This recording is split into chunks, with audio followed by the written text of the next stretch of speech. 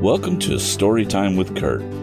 In each episode, I'd like you to sit back, relax, and just chill out while I read Tom Swift and His Motorcycle by Victor Appleton. Previously on Tom Swift and His Motorcycle. Basically, Tom was out on the road in Chapter 20 looking for Happy Harry and came up short. Found nothing, except he bumped into Radicate and Boomerang.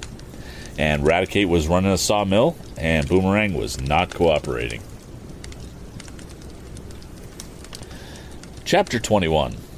Eradicate gives a clue.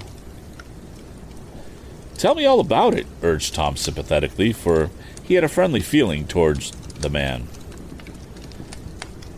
Well, began Eradicate, I sure thought I was going to make some money cutting grass, especially after you fixed my mower, but it appeared like nobody wanted any grass cut. So I traveled all over, and I couldn't get any jobs. Now, me and Boomerang have to eat, so it doesn't matter if he's contrary. I had to look for some new work. I traded the lawnmower off for a cross-cut saw, but that was such hard work that I had to give it up. Then I got a chance to buy this outfit cheap, and I bought it.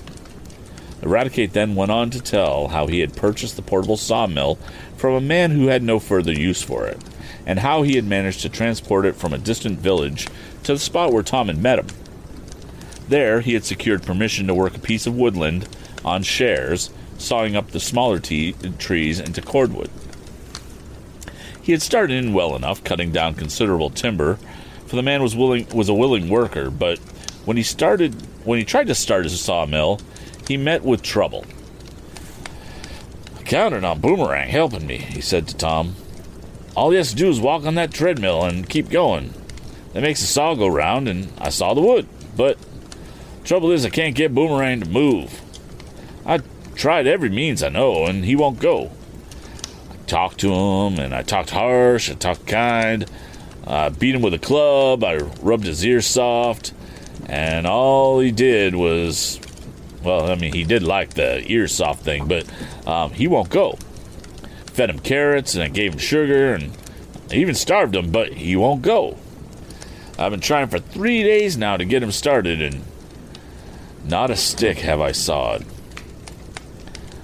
The man I'm working with on shares, he got mad, and he said if I don't saw wood pretty soon, he's going to get another mill. Now, I ask you, don't I have lots of trouble? You certainly seem to have, agreed Tom, but why is Boomerang so obstinate? Usually on a treadmill, a horse or a mule has to work whether they like it or not. If they don't keep moving, the platform slides out from under them and they don't come back against the back bar. That's what happened to Boomerang, declared Eradicate. He done backed up to the bar and there he stayed. Tom went over and looked at the mill. The outfit was an old one and had seen much service, but the trained eye of the young inventor saw that it could still be used effectively. Boomerang watched Tom, and as though he was aware that something unusual was about to happen. Here I've gone and invested all my money in this mill, complained Eradicate, and I haven't sawed up a single stick. If I wasn't so kind-hearted, I'd chastise that mule, and that's what I'd do. And Tom said nothing. He was stooping down, looking at the gearing that connected the treadmill with the shaft which revolved the saw. Suddenly, he uttered an exclamation. Rad, have you been monkeying with this machinery? He asked.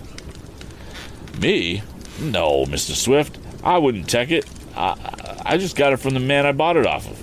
It worked when he had it, but he used a horse. It's all due to the contrariness of Boomerang, and if I... Nope. It's not the mule's fault at all, exclaimed Tom. The mill is out of gear. The tread is locked, that's all. The man you bought it off probably did it so you could haul it along the road. I'll have it fixed for you in a few minutes. Wait until I get some tools. From the bag on his motorcycle, Tom got his implements. First, he unlocked the treadmill so that the inclined platform on which the animal slowly walked could revolve. No sooner had he done this than Boomerang, feeling the slats under his hoofs moving away, started forward. With a rattle, the treadmill slid around. Good Lord, it's going, cried Eradicate delightfully. It sure is going, and he added, and he saw the mule with nimble feet send the revolving, endless string of slats around and around. But the saw doesn't move, Mr. Swift. You sure are pretty smart at fixing it as much as you have, but I reckon it's too busted to ever saw any wood. I got bad luck, that's all. Nonsense, exclaimed Tom. The sawmill will be going in a moment. All I have to do is throw it into gear. See here, Rad? When you want the saw to go, you just throw this handle forward. That makes the gears mesh. What's that about mesh? Asked Eradicate. I mean, it makes the cogs fit together, see? And Tom pressed the lever. In an instant, with a musical whir, the saw began revolving. Hooray, there it goes! Golly, that saw does move! Cried the man. He seized a stick of wood, and in a trice, it was sawed through. In a trice. I wonder if that means, like, in 3 seconds? I don't know. Woo! Yelled Eradicate. I'm saved now. Bless you, Mr. Swift. You're certainly a wonder. Now, I'll show you how it works, went on Tom. When you want to stop Boomerang, you just pull the handle. That locks the tread, and he can't move it. And suiting the actions to his words, Tom stopped the mill. Then, he went on, when you want him to move, you pull the handle this way. And he showed him how to do it. In a moment, the mule was moving again. Then Tom illustrated how to throw the saw in and out of gear, and in a few minutes the sawmill was in full operation, with a most energetic man feeding in logs to be cut up into stove lengths. You ought to have an assistant, Rad, said Tom, after he'd watched the work for a while. You can get more done then, and move on to some other wood patch. That's right, Mr. Swift, so I had. But I tried and I couldn't get any. I asked several men, and they'd rather whitewash and clean chicken coops. I guess I'll have to go it alone. I asked a man yesterday if he'd like to pitch in and help, but he said he didn't like to work. He was a tramp, and he had the nerve to ask me for money. You didn't give it to him, I hope. No, indeedy. But he did come so close to me that I was scared that he might take it from me, so I kept hold of my club. He sure was a bad-looking tramp, and he kept laughing like he was happy. What's that? Cried Tom, struck by the words of the man. Did he have a thick brown beard? That's what he had, answered Eradicate, pausing in the midst of his work. He sure was a funny sort of tramp. His hands looked like he'd never worked, and he had a funny blue ring. One finger, only it wasn't a regular ring. It would push right into his skin, like a man I seen at the circus once, all covered with funny figures. Tom leaped to his feet. Which finger was the blue ring tattooed on? He asked, and he waited anxiously for the answer. Let me see. It was on his right. No, it was on his little finger on his left hand. Are you sure, Rad? Sure, Mr. Swift. I took particular notice, because he carried a stick in that same hand. It must be my man, Happy Harry, exclaimed Tom, half aloud. Which way did he go, Rad, after he left you? He went up the lake shore. He asked me if I knowed anybody at the old big house up there, nobody lived in it, and I said I did. Then he left, and I was glad of it. Which house did you mean, Rad? Why, the old mansion where General Harkness used to live, before the war. There's nobody lived in there for some years now, and it's deserted. Maybe a lot of tramps stays there now, and that's where this man's going. Maybe, assented Tom, who was all excitement now. Just where is this old house, Rad? Away up the head of Lake Carlopa. I used to work there before the war, and it's been a good many years since quality folks lived there. Why? What'd you want to see that man for, Mr. Swift?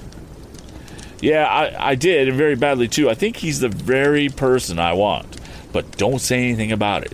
I'm going to take a trip up to that strange mansion. Maybe I'll get on the trail of Happy Harry and the men who robbed me. I'm much obliged to you, Rad, for this information. It's a good clue, I think. Strange that you should meet the very tramp I've been searching for. Well, I'm obliged to you too, Mr. Swift, for fixing my sawmill. That's all right. What you told me more than pays for what I did, Rad. Well, I'm going home now to tell Dad, and then I'm going to start out. Yesterday, you said it was. You saw Happy Harry? Well, I'll get right after him, and leaving somewhat surprised, very much delighted man behind him, Tom mounted his motorcycle and started for home at a fast pace. End of chapter 21. Thank you for joining us for this episode of Storytime with Kurt. You can subscribe to the podcast by going to anchor.fm/storytimewithkurt. If you want to stay up to date with all recordings moving forward, you can catch the live recording each Sunday, Tuesday, and Thursday evening over at twitch.tv/Kurtstable. That's KURTSTABLE. Or follow me on Twitter at VO by Kurt. If you have suggestions for future books, you can go ahead and send me an email at kurt@storytimewithkurt.com. See you next time.